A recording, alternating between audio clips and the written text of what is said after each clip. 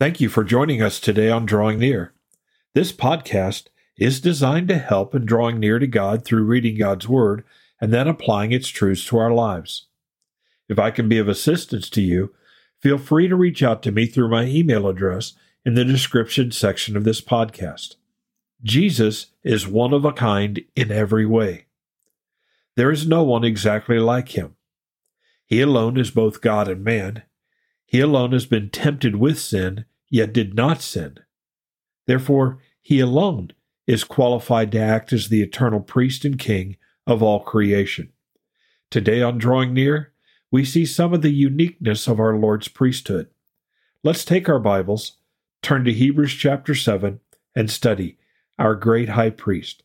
And as we prepare for today's study, let's pray together. Father, I thank you for your design and your plan in all of creation, in redeeming us from our sin, in restoring our relationship with you the way you desired it to be from the beginning. And Father, I thank you for the intimate and intricate role that Jesus plays in all of this, for his willingness, his humility, his suffering, his sacrifice, and Father, for his exaltation. He has received a name which is greater than any name, a name that every knee will bow to. And Father, we thank you for what we learn of Christ and your plan in the Scriptures. Guide us in our study today.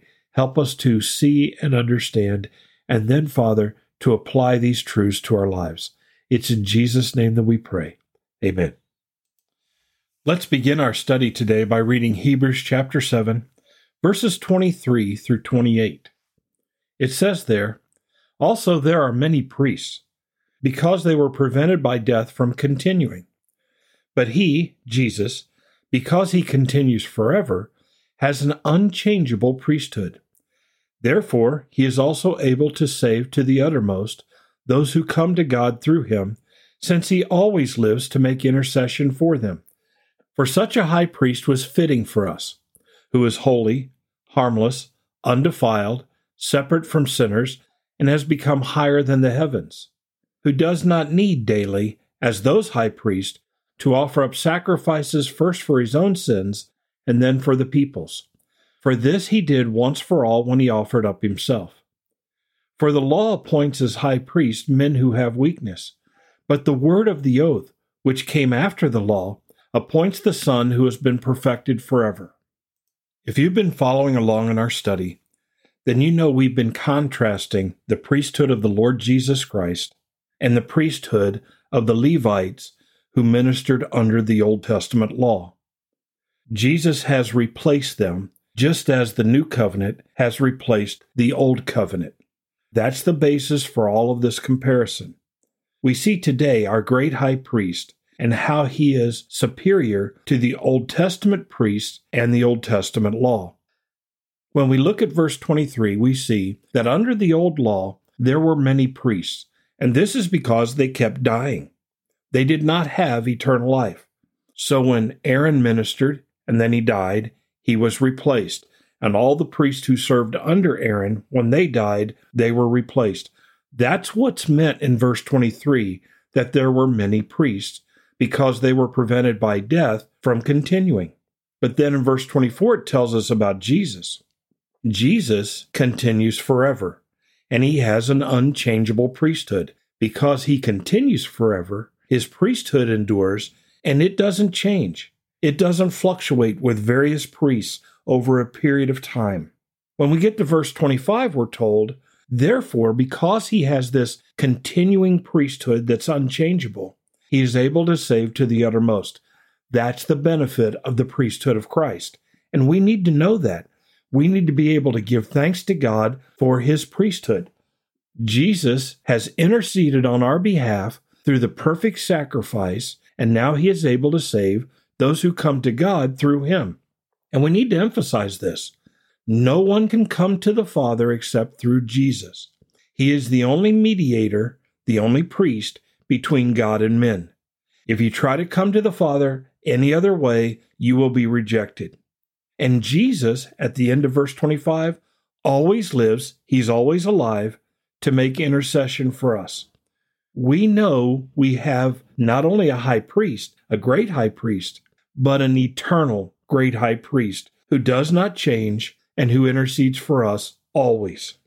When we get to verse 26, we see his nature and character is different than those former priests under the old covenant. For such a high priest, Jesus, was fitting for us. He met our need.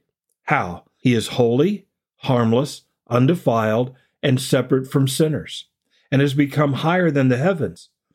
The Old Testament priests were sinners. They had to make sacrifice for themselves and for the people. Jesus is holy, harmless, undefiled, and separate from sinners. And notice it says he is, not he was. Jesus is eternal. He continues holy, harmless, undefiled, and separate from sinners. He is higher than the heavens. Verse 27 says, who does not need daily, as those old high priests, to offer up sacrifices, first for his own sins and then for the people's. He doesn't have a sin, so he doesn't have to offer up sacrifices for his own sin, and he doesn't need to offer up these sacrifices for our sins daily, because he's offered already the once-for-all sacrifice for sins himself. That's what it says. The end of verse 27, this he did once for all, offer up sacrifices when he offered up himself. Praise the Lord. We've mentioned it already. Jesus is not only the perfect, eternal, great high priest and king, but he's also the lamb who is sacrificed. The Old Testament lambs that were sacrificed were a placeholder for the Lord Jesus Christ. They didn't remove sin. They looked forward to Christ who would remove sin. They were a type of Christ in the Old Testament, and we've mentioned that before also. And then when we get to verse 28, this is all emphasized. For the law, the Old Testament covenant with the old high priests, for the law appoints as high priest men who have weakness. They all had weakness. They were all prone to sin. But the word of the oath, the new covenant, which came after the law, appoints the Son who has been perfected forever. Jesus has completed his task. He reigns as the great high priest and the eternal king of all creation. What an amazing thing. And I hope you can follow along. These points are very basic here. The old priests were sinners. Jesus is not. The old priest died. Jesus will not. The old priest had to continually offer up sacrifices for their sins and for the people. Jesus has offered up a once-for-all sacrifice for our sins. He has been exalted higher than the heavens. He is holy, harmless, undefiled, separate from sinners. And he reigns forever, and he has perfected his work forever. Hallelujah! What a marvelous thing to know so that we can further worship God and rejoice in our salvation in Jesus Christ. And I hope that you do that. I hope as we continue, you'll reread chapters 5, 6, and 7, chapter 8 of Hebrews, and that all of these things will continue to work to fall into place. Father, thank you for this understanding, for this revelation of what you have done through Jesus Christ. There's so much more involved in all of this than just simply dying on the cross that we might have eternal life. His ministry, all of the Old Testament that points to that ministry, is amazing to see. It shows that you have always had an eternal plan and that you've always been showing your plan to people in all of the types of the Old Testament that have been perfected in Jesus Christ and those things in heaven that we will see later. Guide us as we seek to worship you and honor you. It's in Jesus' name that we pray. Amen. Thank you for studying with us today. You can subscribe to this podcast on Apple Podcasts, Google Podcasts, or Spotify. Drawing Near is a ministry of FBC Tipp City based on the promise that if we will draw near to God, He will draw near to us.